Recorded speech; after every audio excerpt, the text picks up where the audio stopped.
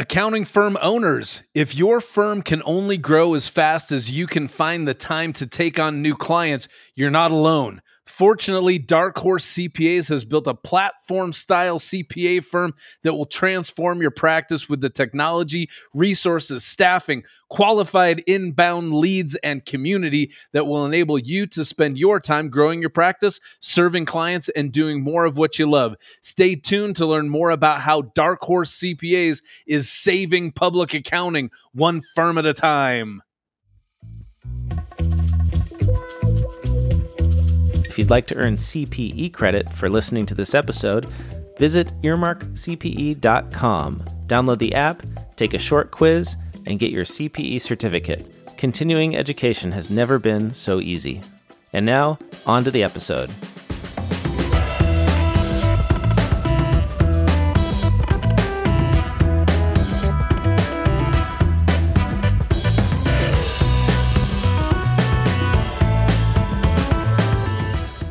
Hello, and welcome to another episode of Oh My Fraud. This is our true crime podcast where our criminals are more likely to be defrocked than our victims are to be decapitated. I am Greg Kite. And I am Monsignor Caleb Newquist. Welcome, Monsignor. Peace be with you. And with you as well. So, Caleb, you're not Catholic. Correct. But I like to think of you as Catholic adjacent. I am Catholic adjacent. Nice. Because your wife is actively Catholic. Correct. Awesome. So yes. here's a pop quiz for you. Okay. Can you list the 7 deadly sins? Bonus points if you can get them in order, because there's actually an official order. There's actually an order? There is. Yeah. I won't get the bonus, but I'll give it. I'll do my best. Okay. Greed. Yes. Lust. Yes. Sloth. Yep. Wrath. Yep. Gluttony. Yep. Pride. Yeah. You got I think I know the one you haven't said. And I don't even have, somehow, for some reason, I don't even have the list in front of me. Envy? The envy. You got him. That's 7. That wasn't in order. And that's awesome, because I feel like I set our audience up for me to go, here is the correct order. I don't know. Google it. It's on the internet that's right in front of you. Well, why is there an order? I think it's because they're ordered in terms of like severity. Severity? Because I believe that pride, if I'm not mistaken, pride is the number one sin.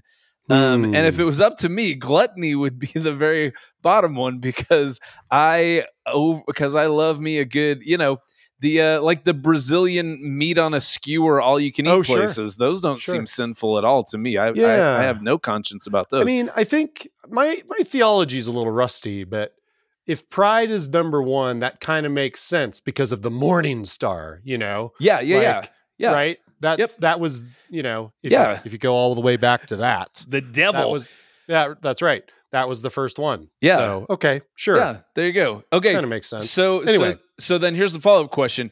Did you have all 7 of those locked and loaded because A, we are preparing for this podcast and I think I gave it away that I was going to ask you that question, or B, because you just know them because you're a smart guy, or C, because you know them from watching the 1995 blockbuster film 7 starring Brad Pitt, Morgan Freeman, and the pre-canceled Kevin Spacey?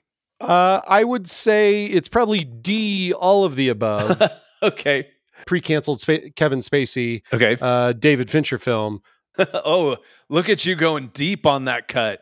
It's a great film. It's a great film. What's in the box? I mean, I still say that. Pretty brutal. So but here's the weird thing to me. I mean, kind of weird. A weird thing to me about the 7 deadly sins is that fraud isn't one of them. Stealing isn't one of them, even though that's the 8th commandment.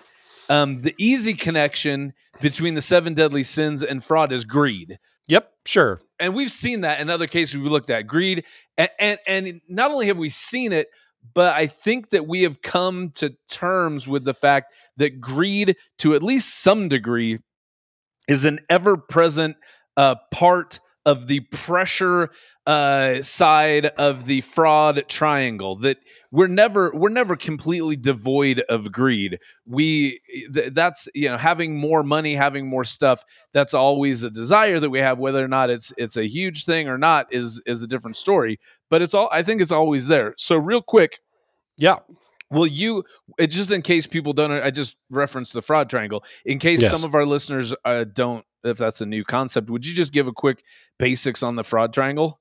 I'd love to, Greg. It's triangle, so 3 sides. Can be acute, isosceles, or come on, math teacher. Obtuse. Could be any of them. It's just 3 sides, and I suppose they all vary in angle and length in terms of maybe I'm over rotating on this. The point is there's 3 sides to the fraud triangle, and they are pressure, opportunity, and rationalization. Right. And the going theory with the fraud triangle is all 3 of those need to be present. Yes. In order for fraud. If one of them's missing, then fraud's not going to happen. And I would say greed, and that's what I'm saying. Greed, I think, is an ever-present contributor to the pressure side of the fraud triangle. So, yep. But the whole reason we're even talking about all of this, and it's very interesting to me and hopefully to you, Caleb, but it is. But we're getting ourselves ready for what I love this topic for today, because today's podcast, we're going to unpack fraud in religion. And as we unpack it, we're going to ask, just like Brad Pitt did, what's in the box, like the fraud box that we're unpacking. What's in the box?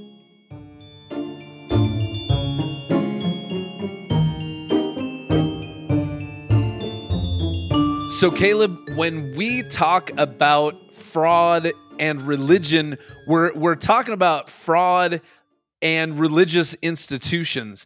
And we're going to be looking at 2 specific aspects of that. We're going to be looking at people stealing from a church or some sort of religious organization. And we're also going to be looking at trusted church leaders, like people who are in some sort of position of religious authority, stealing from the people who are supposed to be their flock, who they're supposed to protect and guide and things like that. Right. So what that means is that we are not going to talk about fraudulent churches like John Oliver's church, Our Lady of Perpetual Exemption, or the Church of Scientology, or CrossFit. Like, we're not going to talk about those things. Right. That is out of the scope of this particular podcast. Exactly. Yeah. Fake churches themselves. For the most part, I think we might touch on it slightly, but yeah, for the most part, that's not what we're looking at, as those sorts of things. So what we're going to do is we're going to start by looking at people who stole from churches, and we're going to jump into a case that I find so entertaining. I guess I was almost going to say fascinating. It's not fascinating. It's just super, super entertaining to me. And that's the case of a nun in California who stole $835,000 from the Catholic elementary school where she was the principal. But even before we get into that, Caleb, an interesting stat that I was able to find while researching for today's podcast is that 1/3, this is nuts, and this was said multiple times, 1/3 of all congregations will experience theft each year. 1 in 3. So basically, if you've gone to a church for 3 years, yes, it's very likely that that church has experienced theft in the amount of time that you've been there. What are your feelings about that stat? Do you want to call bullshit on it? Do you think it seems reasonable? I don't know if it seems reasonable. I mean, I know fraud is widespread. Mm-hmm. I know that religious organizations, whether they be churches or nonprofits or whatever, are have incredibly limited resources, which means they are at a high, that they're highly vulnerable to fraudulent activity. Yes. So maybe 1 in 3 is reasonable, but gosh, that seems high. It seems really high. It seems really high.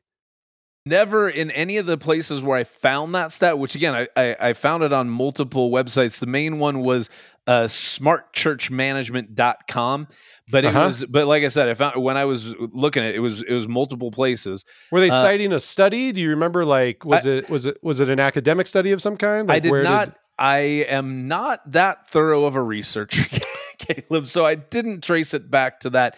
And one of the things that they never said as well is the magnitude of a theft that they would consider a theft that a congregation experienced in that particular year. So it isn't. It could be anything from like sneaking a 20 out of the collection plate to $835,000. A principal in California taking $800,000 from a Catholic elementary school.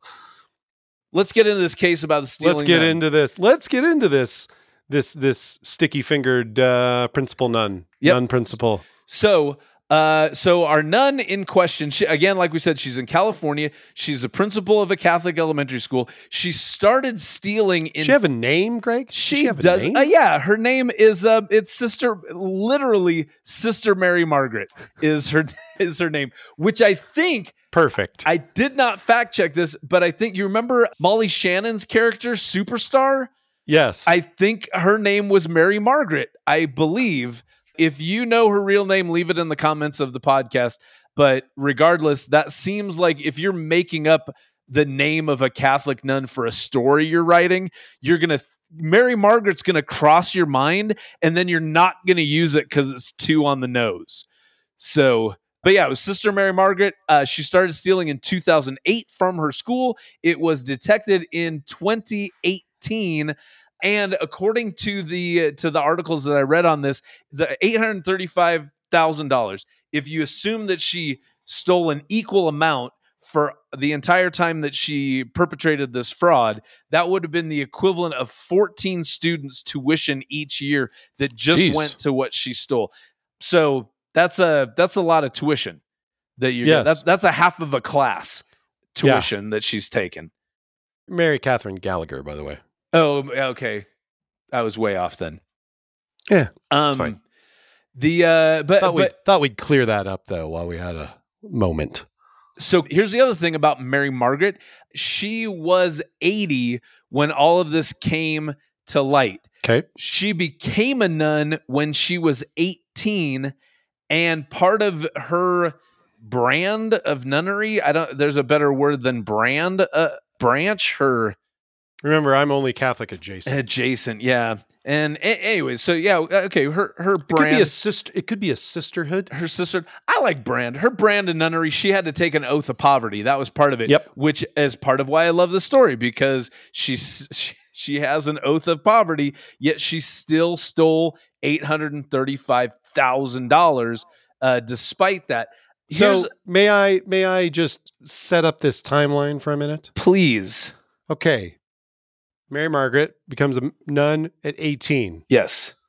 At the age of approximately 67, 68, she embarks on a life of crime. Right. She spent 50 years not stealing money from the elementary school. Right. And then proceeds to spend 10 years consistently stealing. I mean, I think we'll get into this later in the podcast, but I think it is quite a remarkable feat to go that length of time with not a shred of bad behavior that we know of. Right. And then just, pardon the expression, but Breaking Bad real hard. Yeah. Yeah. For real. You know what I mean? Which is interesting too, because we know that there is a significant amount of fraud that just simply goes undetected. So she may have been pulling off smaller schemes in those 50 years leading up to this, but this was the doozy, and this is the one that got caught.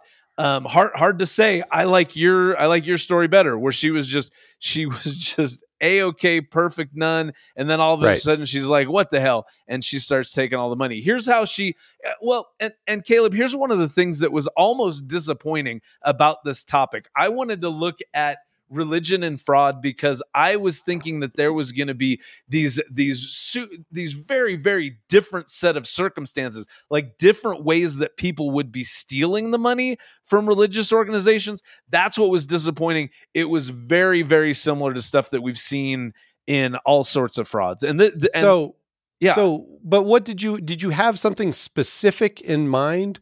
Did you think that they would be like, would they be ransacking the valuables from the Vatican or something? I'm just trying to wonder, like, what kind of the nature of the fraud in a religious organization that you kind of had imagined for yourself. Right. I think I'd imagine things like them going, hey, we just found a new missionary that's in Papua New Guinea that's really struggling, and we need everybody to give a special offering to the missionary in Papua New Guinea.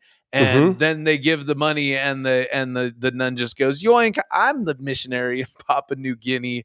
And that's what I was thinking. Or the thing of, like you said, skimming off of the collection plate. But I think with that sort of thing, that's probably a lot of the 1/3 of congregations experience theft. Like you were saying, is people taking a 20 out of the offering plate on their way from passing it to going to the office to have somebody count it. But you're not going to get $835,000 from snatching coins out of the offering plates. Definitely not. So I was thinking stuff like that when it came to stealing from the church.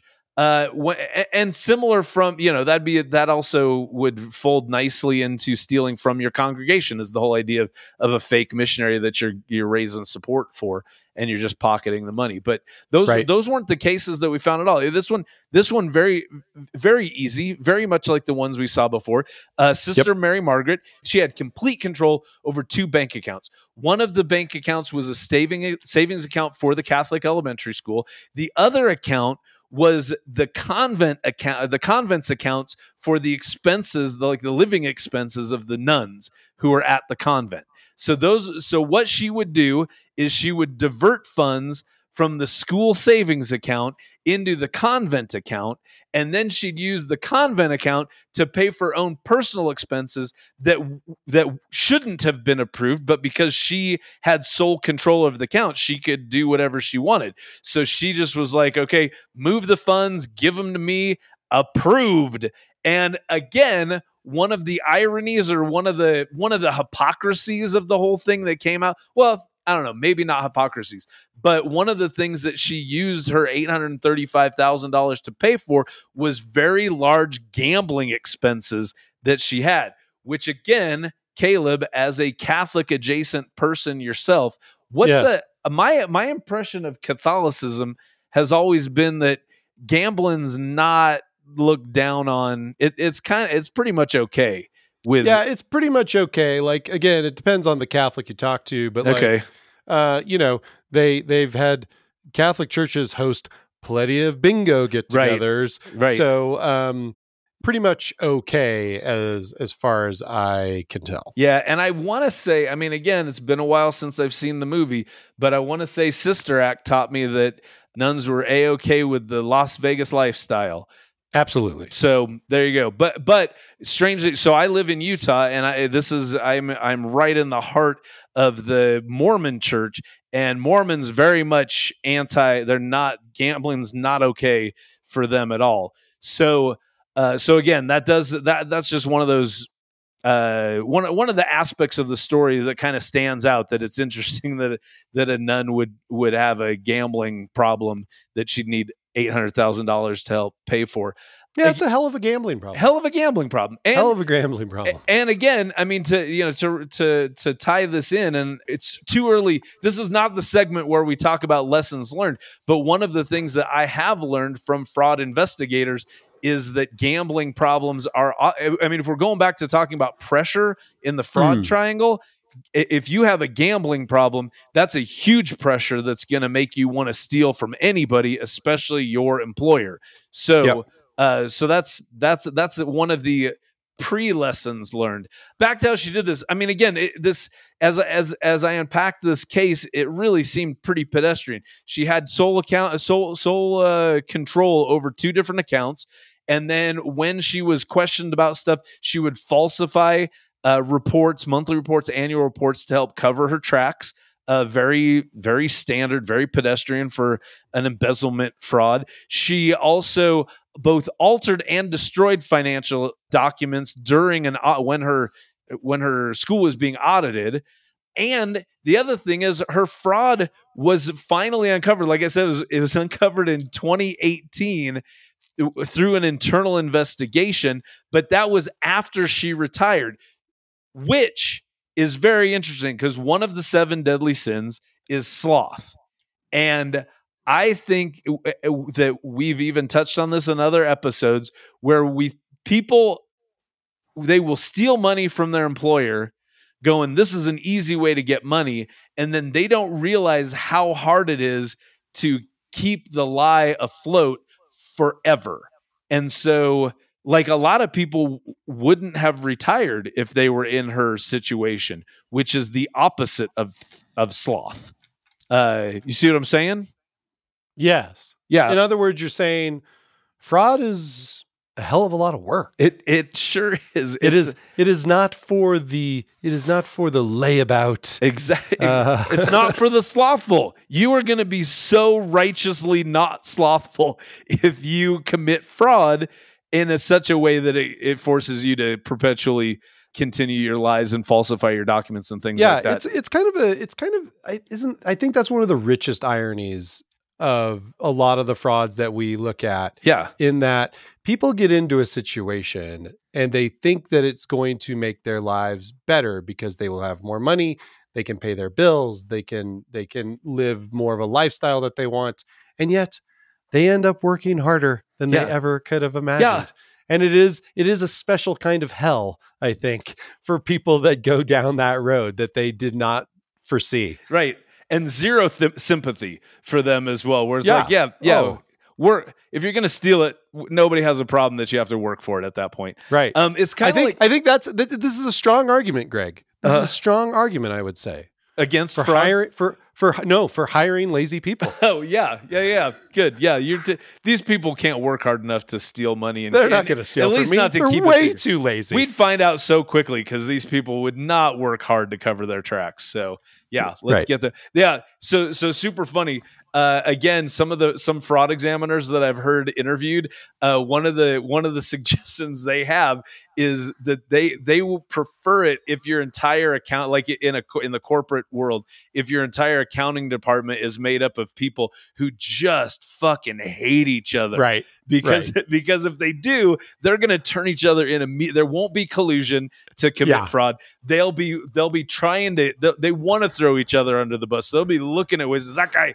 I bet you that Becky's stealing money. I'm gonna look through her stuff and just make sure because I'm sure she is.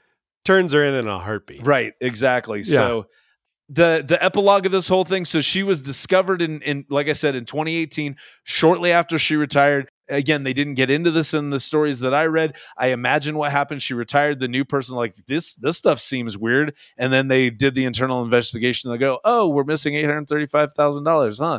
Hey, excuse me, Sister Mary Margaret." And so her penalty, and I don't know. I hope we don't get caught up in people's penalties more than we should. But here's what she was sentenced to. She was sentenced to 1 year in prison. Plus, she had to pay back $825,000 in restitution. So there's a couple things I don't get. First off, I mean, she's 80, so 1 year, and she's a nun.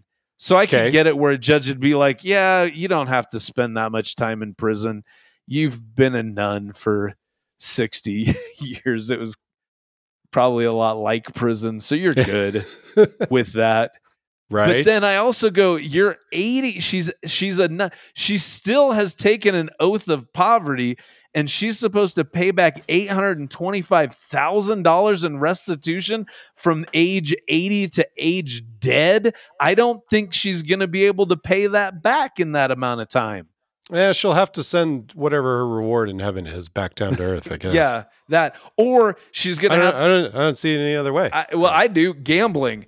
There you go. She's got to double down on the ponies to be able to get that $825,000 back. So there you go. So that's the case of the stealing nun.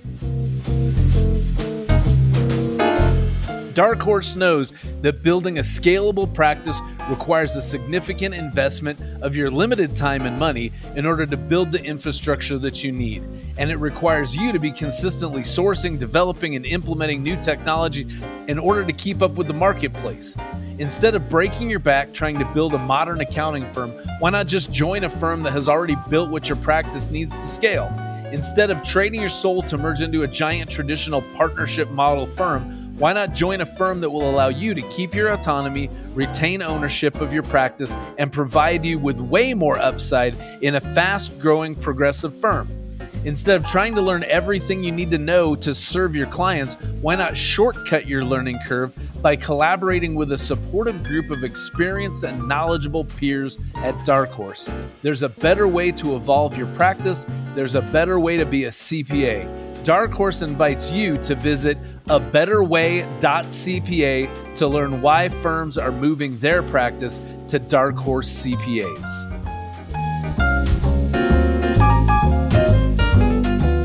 Now, Caleb. Yes, Greg. We're going to switch lanes just slightly from people stealing from religious organizations to trusted religious leaders stealing from their members. And again, I thought, we touched on this before. I was thinking something would be like the televangelists that are saying, hey, you have to send me all your money to receive blessings. And if you don't send all your money, not only are you not going to receive blessings, God's going to smite you. So send me all your money so you get blessings and don't get smitten. Here's my address. Send in your money. That's what I was thinking this was going to be, and it was not. And part of the weird thing about that, Caleb, is that's not considered fraud. If you make promises, if you put promises in God's mouth and tell people to send you money for those promises, you can't be prosecuted for that. So that's interesting, isn't it? So that seems to be a lot of that going on. Yeah, I think that is strange, but also understandable, because you'd have to, basically to win that case, wouldn't you have to go to court and prove that Santa doesn't exist? It's basically Miracle on 49th Street, and we know that doesn't work out so good. Right. Yeah. So, all right. So if I may just back up for a second here. Yeah. What case are we talking about in this part of the show, Greg? We are talking about we're talking about the case of Jim Bakker, and not the case of Jim Bakker fucking his church secretary. This is the case of Jim Bakker this is him not fucking the church secretary. And that's what we're going to be talking about, because because Jim Bakker, when you think of Jim Bakker, most people who Jim Bakker means anything to them, the thing that they think about is his massive sex scandal that was all over headlines in the 80s, because it was big news. It was very much a pop culture flashpoint of Jim Bakker's fall from grace because of his sexual impropriety. But again, right. And just if for those folks who aren't aware of Jim Bakker, he was a big time televangelist. Yes. He started being a televangelist in the 70s, right? Yeah. And him and his wife, Tammy Faye Bakker, they had this little puppet show. They started with a little puppet show. They caught the eye of Pat Robertson, who was a televangelist at the time. And then they came up with this big, basically it was late night for Christians. Yeah. And they called this show PTL, Praise the Lord. And legit, they had a lot of people watching. And so it was kind of this big successful thing in kind of Christian media of the 80s. And if you come across some of the videos, I have to say, it was a very strange time. It was, the clothes were weird. The people were weird.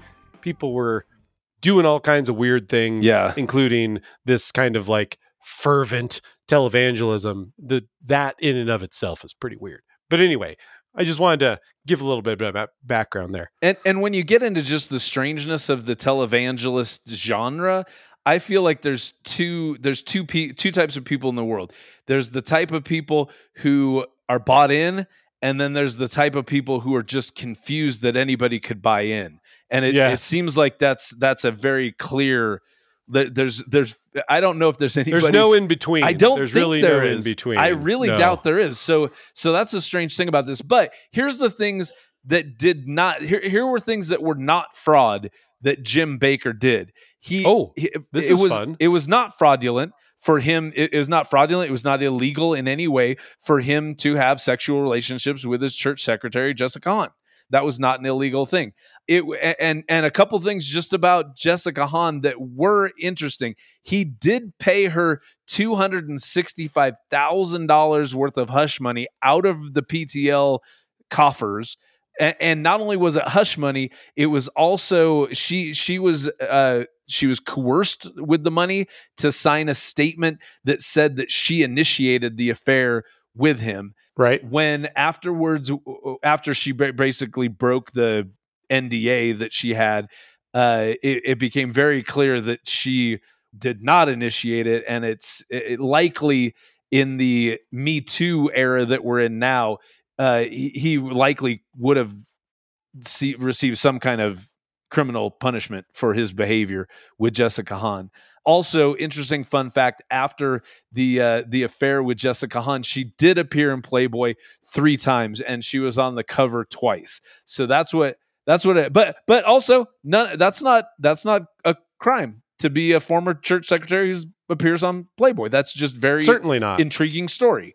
Certainly not a crime. Now, hush money paid from the ministry, also not maybe a crime. Nope. Maybe. I don't think it's a crime because it's probably would be seen by everyone who donated to the ministry, not the way that they intended their general fund giving to be spent. But at the same time, you can pay somebody money as part of your consideration for a contract that they sign.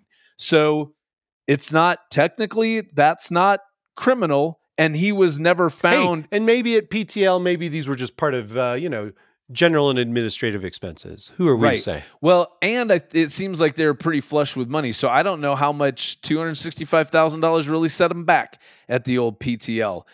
And that said, I imagine that there's some sort of legal expert that's going to listen to this that goes, no, actually, that is illegal. Regardless of whether it technically is or not, that was not his downfall. He was never convicted of anything for paying hush money to Jessica Hahn, even though that became very, very public that had been the case. So that's what I'm going off of 2 things. One, he didn't get tried for that, even not just didn't get convicted. He wasn't even tried for anything there, which would make me tend to believe that whatever he paid and however paid it wasn't illegal. But also, like I said, just my own thought process, I think you can pay somebody as part of consideration for a contract. It's basically money to sign an NDA. That happens all the time, and that's basically what it does. Looks horrible, but not criminal. Not a good look. Yep. Another thing a good look. Another thing that was not fraud is that Jim and Tammy Bakker, from the best that I could find from the research that I did, they were making in the 80s together combined, they were making about $500,000 per year in the 80s from their televangelist work. Now, just to just salaries? Yes. Or what? Yeah, that was their salary. Yeah, because at one point I heard that Jim was making. Well, actually, when all this went down, they were asked to give a financial declaration for how much they were earning, and Jim said he was making a salary of $400,000 a year, and Tammy said she was making a salary of $100,000 a year. But again, not a crime for a minister to make a butt ton of money from their ministry. That's not criminal. As a matter of fact, some other research, another data point that I found while researching for the podcast was that their network, so they started with the show PTL, they spun off PTL into its own satellite network. Their network was receiving, they had 20 million viewers every single God blessed day, 20 million viewers. Okay. If you're the founder of a network, if you're a founder of anything, even today, that gets 20 million eyeballs every day, $500,000 a year, you kind of go, oh yeah, that actually, if anything, maybe that sounds a little low. That maybe on the low side. Yeah. So maybe on the low side. It was extravagant, incredibly extravagant for a minister, but not at all unjustified. I can see how they could say, oh yeah, we probably should be making more than this, but we're just limiting it to $500,000 a year. But from the outside, looks horrible. So so let me, if I may. There's a lot going on here, and yet nothing quite yet. We haven't got to the illegal stuff yet, Greg. Right. So the Bakkers, for all intents and purposes, they have a wildly successful Christian media company going on here, a network that broadcasts, as I recall, to countries all over the world. Yeah, it was a worldwide network. And they're making $500,000 a year in 1980s money, like Gordon Gekko shit, whatever. Yeah. Doing all right. Yeah. And yes, it seems like, so I think with all that as the backdrop, and then kind of just pivoting quickly back to the affair with Jessica Hahn. The affair is what broke this thing open. Yes. Right? Yes. Okay. So start there. So the affair, what happened when the affair comes to light? People are just like, oh, hypocrisy, which we like to talk about around here. Yep. So hypocrisy, right? But then it even gets worse from there. Yeah. Well, and I think, and this is me putting my own interpretation over the top of the facts of the story, is you have a very, very public religious figure, Jim Bakker. Yes. He has what becomes a very public sex scandal. And as part of that, he's removed from his ministry. As part of him being removed from the ministry, he's asked to declare publicly what he's making from his ministry. That's a further disgrace to him. And now you've got 20 million people every day who've been tuning in, and arguably a big chunk of those have been given money to this ministry, who now have torches and pitchforks and are wanting this guy to burn. But there's nothing right on the top. There's a lot of impropriety, but nothing illegal. But all of this focuses the attention of the public, including the IRS, on the PTL organization. And now they're looking through it with a fine-tooth comb and trying to figure out what happened. And here's what, and Jim Bakker didn't end up going to jail. He did commit fraud. And here's what they found that was the actual fraud that sent him to jail. He created a theme park, a Christian theme park called Heritage USA in South Carolina. In South Carolina. 2,300 acre theme park in South Carolina. And in order to fund this, because he was just a fundraiser, that's what he did. That's what the televangelist life is you're raising funds. So he says, we want to bring this blessing of the Lord to our country by opening this Heritage USA Christian theme park, and we need your support to make this happen. So what he did to be able to sell this and to be able to make money to supposedly build the Heritage USA theme park is he started offering lifetime partnerships, which really translates to timeshare is what it is. Because here's what a lifetime partnership was. You donate $1,000 to the construction of Heritage USA, and what you get is you get a 4-day, 3-night annual vacation to Heritage USA for life. It was a lifetime partnership. That's what you get. He claimed he was only going to, and you have a breakdown of some of these numbers. I do. He claimed he would only sell 55,000 of these lifetime partnerships, and he ended up actually selling 140,000 lifetime partnerships. If you do the math with a three-night stay for 140,000 people, that's 1,150 hotel rooms that are filled every day just by your lifetime partners who are not spending more money now for that 3-night stay. So in perpetuity, you've got 1,150 rooms that are filled up forever because of the lifetime partnerships that you sent. And again, that's where it's obvious that he committed a fraud. He sold stuff that it was mathematically impossible to fulfill the promises that he gave for the money that he received from those lifetime partnerships. If you look at, and again, this was some of the stuff that different things I looked at broke things down differently. Heritage, there was a hotel that only had 500 rooms in it at Heritage USA. The way that I saw it, that was the hotel that Lifetime Partners would stay at. So he needed 1,150 rooms, and he only had a 500 room hotel. So not only can he's not going to make any money because all his rooms are going to be full. He can't fulfill the 3-night a year vacation to the people who pledged their money. Do you want to break that down anymore? Is that good enough? No, the only thing, so you basically got the numbers. The only kind of nuance to that is that they built the original hotel, right? Yeah. And he said that only 25,000 of those partnerships would be sold. And he ended up selling 66,000. That was for the original kind of hotel. And there was another hotel, a second hotel that was under construction, as I recall. And he said they would sell 30,000. So that's the 25,000 and 30,000. That's where the 55,000 comes from. The second hotel would have 30,000 partnerships. He actually sold 74,000 partnerships. And so the 66 so that's where the 100, right. So that's where the 140,000 partnerships. And so almost triple the triple what he claimed that he was going to be selling. And and like you say, at $1,000 a pop, then, we're talking about, well over $150 million fraud. Yeah. Yeah, tons of money that he took that he should not have. So that was the crime that he was found guilty of under this intense public scrutiny for his other misdeeds and indiscretions.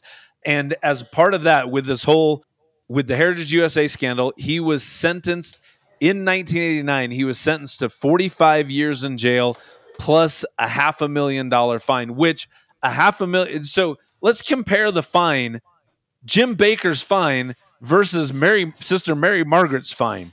He stole $150 million from his viewers, and his fine was $500,000.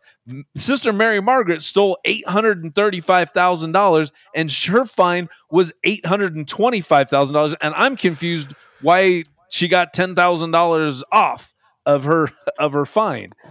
Jim Bakker got a ridiculous amount reduced from what he actually stole from his people. So that's confusing to me. I don't understand the justice system when you compare things like that. Then the epilogue of this. So he was sentenced to 45 years. His sentence was later reduced to 8 years, I think, on appeal. Is that what? I think it was appealed, and then it came back up at 8 years. I don't recall if. I mean, I don't remember reading anything about a successful appeal. I do read something about like a reduction of sentence. Okay. And so that isn't necessarily the same thing. Appeal. Yeah. Maybe there's just like a petition of the court to a reduction of sentence or something like that. Yeah. But ultimately his sentence was reduced and he was released after 5 years. After 5 years. Yeah. So he was supposed to be 45 years and ultimately he just served 5. So that's the story of Jim Bakker and his fraud, which again, a little bit disappointing because it was really just a real estate scam, which again, as I was looking into this, I was trying to find the coolest, juiciest story of fraud of someone in a position of authority stealing from people. It's weird how many of them were either investment or real estate scams. That they were like, I'm a pastor, I'm a former pastor, you trust me, here's an investment that won't go wrong, give me your entire life savings for retirement, and you'll get all this money back, and plus it's probably, there's blessings because it's maybe faith-based in some manner, and then they screw the people. So again, I'm going, Jan, I wanted something a little bit more, salacious than investment fraud. I share your desire, I think, for something a little bit more novel. Mm-hmm. But I have to say, if you're going to do a big fraud, Greg, mm-hmm. you're going to probably, like, the fastest way to a big motherfucking fraud is either a Ponzi scheme or some kind of other investment. In this case, like this is a timeshare real estate kind of scam. Yeah. I mean, if you want the money to get big, I mean, that's the only way, right? Yeah. Like you say, if you're doing some kind of like, oh, the far flung missionary and like you're not going to raise, you might end up, swindling people for, maybe $100,000, but like the big bucks, you want the big Jim Baker bucks. And it's going to be an investment scam. I think that's the only way. Yeah, if you want to steal all the money, you got to play the hits. Pretty much.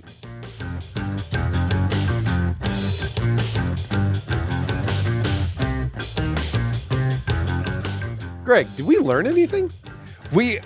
Yes. I mean, despite okay, good. Despite the fact that I multiple times said that I was super disappointed with these stories, I think that there's a lot that we can learn from this. A lot of things that we should highlight based on these cases that we have. First off, with the case of Sister Mary Margaret stealing from the Catholic elementary school, one of the things, and this was really part of, I know what drew me to this as a topic, is that I know that churches and other nonprofits are victims of fraud to a higher degree than other organizations, and not just more instances of fraud, but also like if you like proportionally to their revenue, higher the amount that is stolen from them is a higher proportion to their revenue than other companies, and that's what we're seeing, and that's what we see. Like I said, in all nonprofits, and arguably it's even more so in religious organizations for a number of reasons. And we'll get to that. The main reason we're going to get to in a second.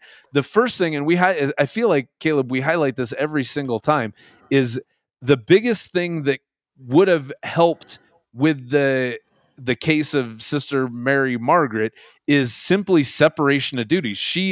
Somehow she had sole control over two very significant accounts. Especially, I'm thinking the one where she had a complete control over the account used to pay for all of the nun's expenses, and since she was a nun, that was her. I'm like, that seems like not just a conflict of interest, but just just basic separation of duties, negligence that happened right there.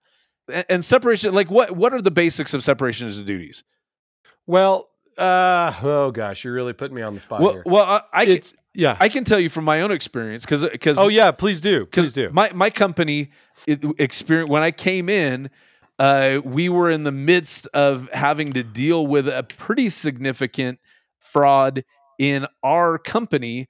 And the guy who pulled it off, I'm convinced that the only reason why he's not in jail is because of basic separation of duties. He was never able to sign. He would authorize the checks. He'd cut the checks. He never had the authorization authority on any of the checks. So like the owners of the company had to sign the checks. Now, granted, he just would hand them a pile of checks and go, "Hey, I need all these checks signed." And they're doctors and they're always busy. So it's not like they could really, and he'd bring them to different people. So it's a little bit of a bullshit control, but I do think it reined things in a fair amount for him. And that's one of the basic things is if she's in charge of like the administration of those accounts, she definitely shouldn't have been able to sign the checks herself. Right. There should have been at least that. So that's a and you'll have to keep me honest here, but like it's the authorization bit or the approval, right? That's one piece. Yeah. The actual signature or the execution. Yes. Right. And then it's the actual custody. So yes. So the person who actually authorized it doesn't also have access to either the mechanisms that approves the payment or in the olden days, like the physical checks. Right. And that's how I see it too. You have the physical asset that should be the custody of the physical asset should be different from the administration of the funds, which should be different from the authorization to disperse funds. Those three, the execution, or the signature. Yeah. So those are the three things. I mean, again, there's basics. You can separate duties ad nauseum within that, but yeah, those are some of the basics that we have. And it isn't as though, I think we've mentioned this in the past, but you don't need like sophisticated financial knowledge to accomplish separation of duties. No, you literally just need people who can say, "This is my job. I always do this job. You can't do this job." Right. Like it's really, I don't know. That's what I think is so that's what I find so bewildering sometimes, is that you don't need a big team. You don't need people with special knowledge. You just need people who understand their role in this little system, and they always follow their role. Yeah. And that's it. And it should catch the vast majority of stuff. Right. I totally agree. You don't need a very large staff to be able to accomplish just the bare bones of separation of duties. However, I also think for people who are not trained in finance or accounting, I don't think that separation of duties is necessarily intuitive. I think they have to have somebody come in and go, "Oh no, the way to do this properly is have you do this part, you do this part, and you do this part, and never swap." And that, so I think setting it up, and you don't cover for each other. Exactly. Right. Don't cover. Don't do anyone any favors. But then that leads into strangely, that leads us into another one of the lessons learned that I have here, which is especially in volunteer organizations, you need to rotate people out of financial roles regularly. Yes. So like we're saying, have different duties, have the separation of duties happen, but then never let anybody like stagnate in that position in your church. So it's basically term limits of people who are in charge of finances at any kind of nonprofit, especially a religious organization. You have to have some, like I said, for lack of a better word, basically term limits where you can't be. And the reason for that is because like Sister Mary Margaret, if she had been rotated out earlier, if she was rotated out after 2 years, they would have found her fraud after 2 years instead of after 10, because they found it right after she retired, which is basically getting rotated out. And the other thing is, she was the principal of that school for much longer than the 10 years that she was stealing from the school. I'm convinced that a lot of fraudsters aren't geniuses. They just are in the role for long enough that something weird happens and they go, "Oh, that's weird that happened and nobody noticed." And then all of a sudden it's like, "Oh, so that's something I could do to steal all the money from here." And if you don't let people stay in the job long enough to see the weaknesses, the material weaknesses in your internal controls, because every company has weaknesses in their internal controls. You get people out before they can even identify them, or at least if they have identified them, hopefully before they're corrupted to where they actually act on it. And at the very least, you rotate them out before they can go crazy and get $835,000 out of the organization. So that's another lesson that we have to learn. That's a good lesson. Thank you. My biggest lesson that I learned, and I think this is very, very much applicable specifically to churches, is that churches need, as an internal control, they need to foster distrust of people. Almost like I was saying from that fraud examiner who said that your accounting department should be loaded with people who hate each other. It's not that, but it's like that. In a church, the whole idea is we love each other. We are, and we're a family. We're the body of Christ, or whatever the analog of that is in other faith traditions. And because of that, we preach all the time that lying and stealing is wrong. So if somebody's handling the finances here, they're not going to be lying or stealing about that. So there's a presupposed trust of everyone who's a fellow parishioner at whatever religious organization you're a part of. And that needs to go away, because it's the idea of professional skepticism as like a ethical construct within the accounting profession. Because do you remember the first time the concept of professional skepticism was introduced to you, Caleb? Probably my college auditing class. But what I'm wondering, do you remember how you reacted to the concept? initially? Probably with indifference. Okay. I was like, oh, I was like, oh, that's cool. I felt like a sense of freedom to like be a dick at auditing. Cause it's like, no, you got to go in and you've got to assume stuff is wrong and have them prove to you that it's right. And I think this is the same kind of thing. Go in, if you're at a church, you got, especially if you're armed with the fact that 1/3 of every religious organization is subject to, is the victim of theft every year, then you go and go, no, people are stealing from this church. And if you assume that, then you're going to set things up right. But the exact opposite is the culture that we find in every church, where it's like, no, everybody here is cool. Nobody's going to do that. This is God's money. Who's going to believe in God, who can see everything all the time, and then steal from God, who can see everything? Nobody's going to do that. And so I feel like that's the basis for this ubiquitous trust that's within churches, which is why they are subject to all of this theft all the time. Does that make sense?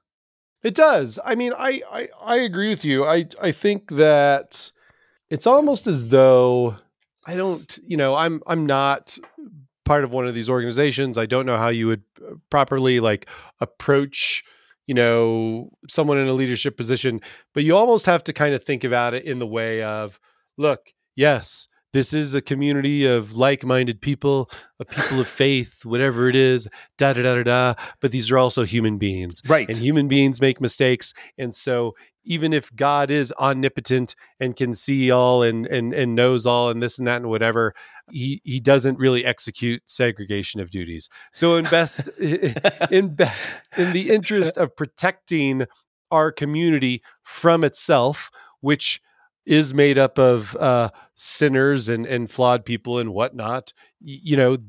As a practical matter, these are the things that we have to do. Right. And it's not because we don't trust people, but because we're trying to protect ourselves from ourselves. Right. I don't know. No, I'm kind of like, I may have lost the thread there, but that's kind of the way I think about it, is like, you almost have to hack your own brain. Even for people of faith, I know it's a bit of a stretch, but it's like, you only have to hack your own brain. Like, you can still have faith, but then you also have to not have faith in your fellow man as a practical matter of protecting the finances of this organization. Right. Exactly. Well, first off, I want to say, I love your religious leader voice that you used. That was fantastic. Second, I want to say it can be a lot easier than even what you're saying, where you just have this stuff set up, these internal controls, and you say, this is how we do it here. And if someone says, you don't trust us, then go, maybe you shouldn't have so much pride, Brother Newquist. And you move them out of the position as part of the accounting stuff. So, so you can pull that back. Just say, this is how it is. And if you have any kind of personal issue with how we handle the finances of the church, then maybe finances isn't the right calling for you at this church, and we can get you teaching the preschoolers instead, where you should be. One thing to bring this home, Greg, that I may ask you. Yes. How do you, like, in the terms of the Baker story is like this big, audacious, kind of almost comedic fraud in terms of like just hypocrisy and all these different things that kind of it's almost a parody almost, right? Yeah. And so, I mean, what do you think from something like that that's so big and admittedly it's kind of an older story. It's almost, it's been 35 years or whatever it's been. But like, what do you, looking back on something like that, like what's the big takeaway from just a big visible kind of spectacle like that? Again, I would say that the one thing in terms of even what we just listed here that would have helped to either minimize or eliminate the Heritage USA fraud is, again, distrust. Is going, he says he's only gonna, not only did he say he was only gonna sell a certain number of those lifetime memberships, and then he obviously sold way more. There should have been somebody else looking over those numbers and said, how many have we actually sold? But the distrust, even with that, because you get in and it gets convoluted, because again, from what you see from a lot of these televangelists, is they're like, if you question this, then you're not trusting the Lord. You don't have faith in God, that we can sell as many of these as we want, and God's going to still make this happen because it's part of his plan. So that's a corruption of trust to the point where you're using it. You're using faith as a weapon to force people to trust you. So again, if there's distrust and you have people double checking the numbers, and not just, he said he was going to sell 55,000 and he sold 140,000, but even just going, okay, wait a second, even if you just sell 55,000, how are we going to actually make money at this place? Right. That's the kind of questions that you need to be asking. And if you're not asking those, and if you're not taking the Lord will provide as an answer, then you're gonna that's what you need to do in those situations. Because again, any normal business, if you're doing what he's doing, if you've got other people who are looking at it, it's like, this is not okay. That fraud doesn't even get out of the starting blocks. No. And then there's some other things too. I mean, just in terms of like it having an internal audit or an external audit. Either, I mean, we've talked about that on other episodes as well. External audits, they have caveat after caveat saying, we are not here to find the fraud. If we do, that's awesome, but that's not our ultimate purpose, is to detect fraud. But internal audit, absolutely, that's their job. And so you need to establish that internal audit function, especially if you've got a giant organization that's bringing in millions and millions of dollars like PTL. You should have a group that's dedicated, that has their own independence, their own authority, can check everything that they have ways to blow the whistles. But again, that for a lot of people, from what I gather from a lot of organizations that are in the televangelist world, having an internal audit function inside your organization almost seems like an antithesis to the faith and prosperity gospel that they're preaching. Right. So, so you're really in a rough spot where it's like, how do they not do this? Well, maybe just if they don't have the culture of televangelists, but then how can you be a televangelist without a televangelist culture? That's not for me to figure out. That's not for me to figure out. But you're right. That one's a lot. I mean, I can go. I mean, here's some other things just real quick. I'll burn through these for the Mary Margaret one. Two-person cash handling.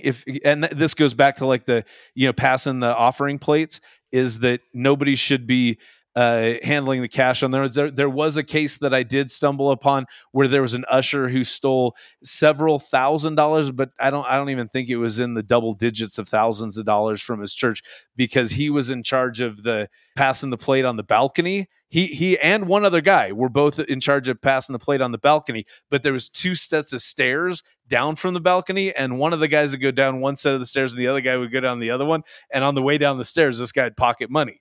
And so so you don't want that to happen. 2-person cash handling, counting, and transporting. That should be part of your internal controls at any sort of church. Again, audits. Most churches don't have audits. There are CPA firms that they specialize in auditing churches. If you've got a church and you can afford an audit, get an audit, because it's really, especially in this, it's going to bring things to light, and they're going to be able to show you some of these basics of internal controls that are not intuitive, like we said before.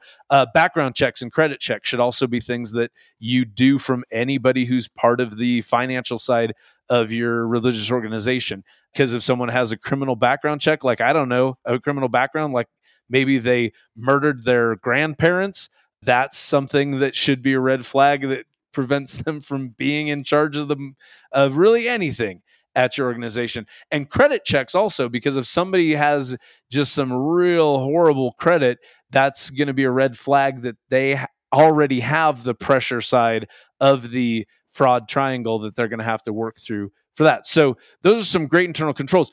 I mean, other than, like I said, audits, I don't see how any of those would have helped with the Jim Bakker thing. Give him a background check, he's fine. Give him a credit check, he's fine. Cash handling, I don't think he handled the cash. So that's, all those things. The Jim Baker one's a different beast in terms of trying to detangle that and figure out how to prevent it. Yeah, there's not a lot of accountability in that particular situation. And I mean, that is, you have this charismatic figure who's at the center of this thing, and he's asking people for money. It's not that different from Bernie Madoff, right? Where charismatic person who has a track record, have lots of people's trust, and people want to give him money, and he's not going to turn it away, you know? And so, yeah. And I mean, it's even made more difficult because in case of a Ponzi scheme like Bernie Madoff's, they had the 2-bit auditor who did kind of like the 2-bit audits, to at least like give the appearance that something was going on. Right. There's nothing that I've seen that PTL was doing anything like that whatsoever. Yeah. And so, you're really like you say, you do weaponize people's trusts in a way that is, I mean, it's potentially far more dangerous than your average investment scam because of that. Yeah. And it's funny, you brought up accountability, and I know that was actually a big buzzword. I used to be very, very religious in my younger days, and we talked about accountability all the time. Not so, it didn't really come up with financial stuff for the church, but it just came up in terms of, hold yourself accountable so that you're not committing sins. But it's weird because all of that accountability is kind of like confession in Catholicism, where that's part of holding yourself accountable to the standard by which you want to live. But it's your accountability is self-imposed. So you're by and large in religious organizations, when you talk accountability, that's you being vulnerable and being transparent to the other people in your religious organization, which means if you don't want to be vulnerable and you don't want to be transparent, the accountability likely won't be forced upon you. So again, it goes back to the fact you have to have those in place. But if you're in an organization that's corrupt from the top, that's just not going to happen.